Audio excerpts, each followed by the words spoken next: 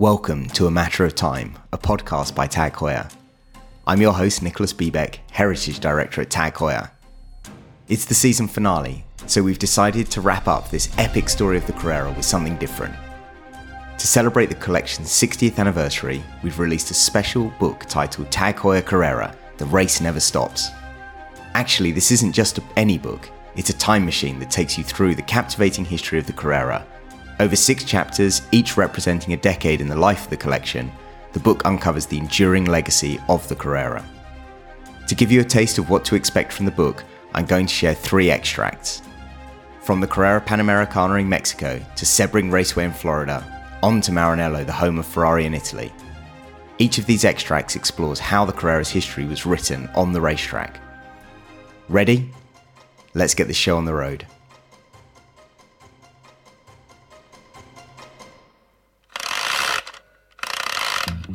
We turn the clock back to the 1950s. The stage is set for a legendary and notorious road race, the Carrera Panamericana.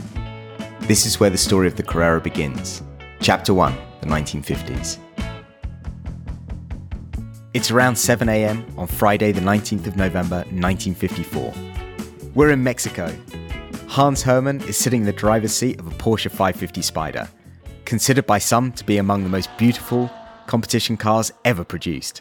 It's chassis number 550-04, and it's fitted with the advanced double overhead cam engine recently developed by Ernst Fuhrmann, a technological tour de force hiding within the elegant, low-slung silver aluminium bodywork. Man and machine are in the capital city of Chiapas state, in the southern part of Mexico, and the recently applied hand-painted racing numbers and sponsors' logos are glinting in the early morning sun. The scrutineers' lead seals at the end of the wire loop securing them to the steering column to prove that the car has passed its technical inspection, vibrate as Hermann revs the engine, encouraging the oil to circulate and warm. Hans feels the usual mix of excitement and trepidation as he lines up at the start of the first day of the Carrera Panamericana. Dawn has given way to the rising temperature, and Hans is eager to start moving to have the fresh air blowing against his face and clear the perspiration forming across his brow. As the designated start time approaches, he holds the engine at 6,000 RPM. He drops the clutch as the flag is waved, and the iridescent lightweight sports car leaves the crowd of spectators in a cloud of dust, the engine note becoming fainter as he passes around the first corner of one of the most legendary and dangerous road races ever created. Initially conceived in the late 1940s by the Mexican government to promote the newly opened Trans-American Highway, stretching from the northern to the southern borders of the country, the first running took place in 1950. An instant hit, it would soon become a prime destination for the best manufacturers in the world to prove the reliability and speed of their cars, as well as the bravery of the drivers they selected. Given ever-increasing speeds, accidents were an inevitable feature of the Carrera, as the Pan Am would simply be called by some. The result was a race notorious for its danger, which would eventually lead to its demise. The 1954 edition, in which Hermann claimed class victory with a time of 19 hours, 32 minutes and 33 seconds on the 3,070 kilometre, roughly 1,907 mile course, for an average speed of 157.2 kilometers per hour, was fated to be the last running of the original race. The tales of bravery, strength and determination the Carrera Panamericana engendered would eventually find their way to the man who would lend the name of the legendary road rally to one of the most celebrated and iconic wristwatches ever created. Before that could happen, however, he would first have to join the family business and reinvent the way that it operated.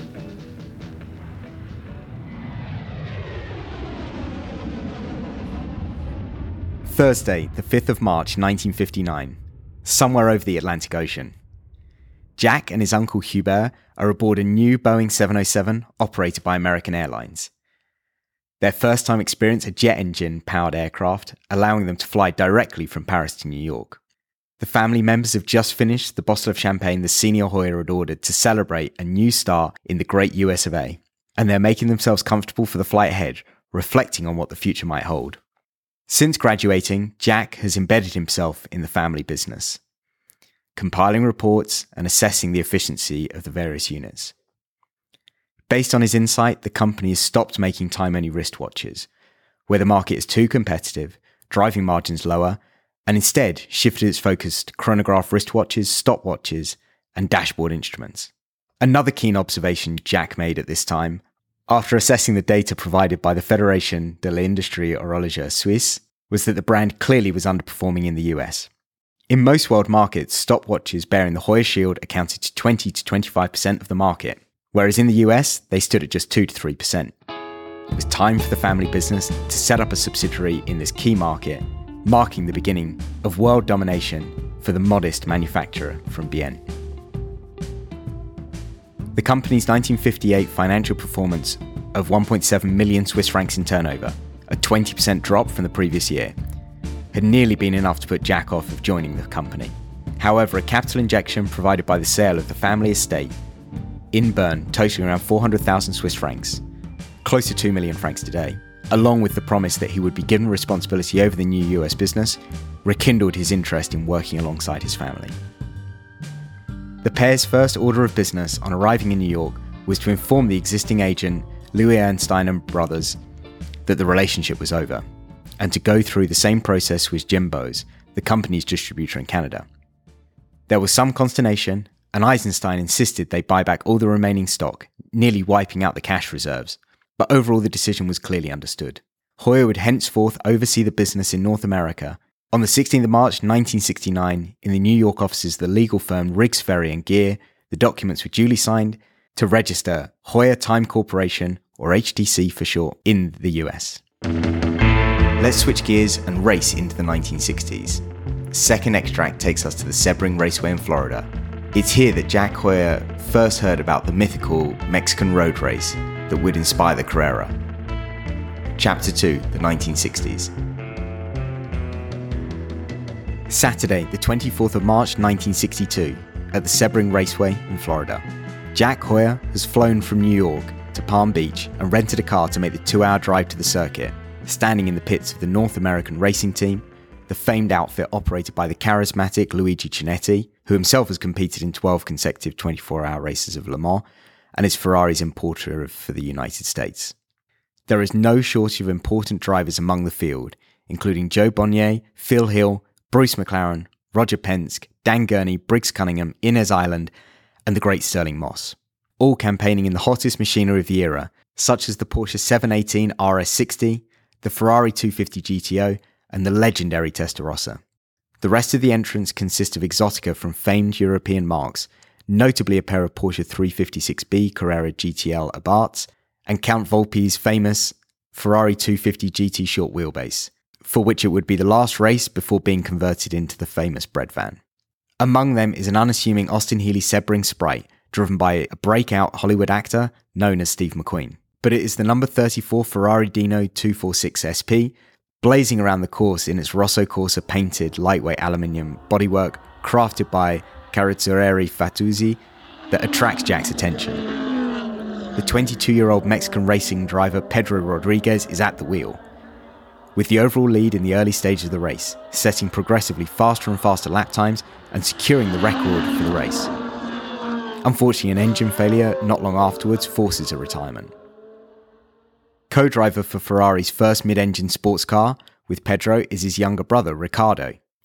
2 years Pedro's junior, Riccardo is no less respected in the world of international racing. Meanwhile, watching over their sons' blossoming racing careers are the boys' parents, Pedro and Concepcion. Jack is technically present at Sebring as a guest of the Sports Car Club of America, having lent the official timing equipment to record the results of the race. But he takes the opportunity to scope out the crowd, realising they are ideal customers for Heuer's stopwatches, wrist chronographs, and dashboard timers. And although the weekend should ostensibly be about business, Jack cannot help but talk to the parents of Pedro and Riccardo. In the course of the conversation, they mention how grateful they are that the boys were not born a few years earlier. Otherwise, they would have been old enough to compete in the Carrera Panamericana when it was run between 1950 and 1954. They regale Jack with stories of the race, its danger, its passion, its ability to test drivers and machinery, the drama of the route, the sweetness of the victory after thousands of kilometers throughout Mexico. All the while, the word rings in Jack's ear: Carrera, Carrera, Carrera. The perfect connotations for a brand such as Heuer, and soon the name of its next great racing chronograph. final extract takes us to Maranello, Italy. Here at the spiritual home of Ferrari, Hoyer forged its indelible connection to the upper echelons of motorsport, a connection that would last for decades. Chapter 3, the 1970s. Wednesday, the 7th of April 1971, Maranello, Italy. After the long drive from Bienne to Fogliano, Modena, in the company's Porsche 911, a somewhat sacrilegious act given their destination, Jack Hoyer and Francois Prance are glad to find themselves flooded with glorious sunshine as they set out to complete the most important negotiation in the company's history. Unbeknownst to them, it represents a moment that will lay the foundations for the future of sponsorship deals between luxury brands and motorsport. Something that is taken for granted nowadays, but in 1971 was uncharted territory. A series of fortuitous events has led the two-man team from Hoyer to arrive at the home of Ferrari on this fateful spring day. First, a Hoyer manager has spotted Clay Regazzoni, the Ferrari Formula One driver, having lunch with an executive from Longines at a restaurant in St. Imier. Second, the team's principal for Scuderia Ferrari at the time, Peter Schetti, happened to be from Basel and a member of the Swiss University Ski Club with Jack, who was able to make contact and glean the motivations for the meeting. Third, Hoyer's presented the first timing device capable of 1/1000th of a second accuracy just a few years earlier, and were in the process of developing a product line further. And last but not least, the electronic engineer overseeing the project, Francois Prance, was fluent in Italian, considerably simplifying communication with the Scuderia when he visited the workshop in December 1970. Up until Jack's arrival in Maranello, there has been a stalemate in discussions. Following the assessment of Prance, Hoyer has offered to provide the team with the state-of-the-art Centigraph, a device especially developed for the needs at a proposed cost of 35,000 francs. Enzo Ferrari had refused point-blank to pay for anything, necessitating that one CEO make the pilgrimage to see the other and come to an arrangement, which brings us to the long drive we described above. The first meeting in Maranello takes place with Piero Lardi Ferrari, Enzo's son from his relationship with Lina Lardi, during which it was agreed that Hoyer would provide the Centigraph together with an operator free of charge, in exchange for the Hoyer logo in a prominent position on the front of the Ferrari Formula One cars. All appeared to be in order and agreed, so the gentlemen head to Piero's office, to that of Il Commendatore, as Enzo is widely known within Ferrari. Enzo makes it clear that there is a final hurdle to overcome, saying, "Racing drivers today are so expensive." Hoyer is to pay each of the principal drivers 25,000 francs a year, in exchange for which they will wear the Hoyer logo on their racing suits. Jack, thinking fast, says that the drivers will also need to visit the company's factory in Bienne to be presented with a solid gold Carrera automatic chronograph. With the terms agreed by all, Enzo signs the contract using his distinctive violet ink, and a celebratory lunch is held at the restaurant Il Cavallino, accompanied by Lambrusco and Enzo's colourful jokes. Thank you for listening. We hope you've enjoyed exploring the history and heritage of the Tag Heuer Carrera. Whether you're a seasoned collector or an enthusiast, Tag Heuer Carrera The Race Never Stops is an essential reference. It stands out with its exclusive Carrera catalogue, a treasure trove showcasing the most significant models from 1963 to today. The catalogue is packed with stunning photographs and all the essential details about the Carrera, including movement types, release dates, nicknames, and sizes. You can find Tag Heuer Carrera The Race Never Stops in Tag Heuer boutiques and selected bookstores around the world. If you've enjoyed A Matter of Time, don't forget to give us 5 stars and subscribe wherever you get your podcasts. I'd also love to hear your thoughts about the Carrera in the comments. You can find more about Carrera and our new releases on The Edge magazine at magazine.tagheuer.com. Until next time, it's goodbye from me, Nicholas Biebeck.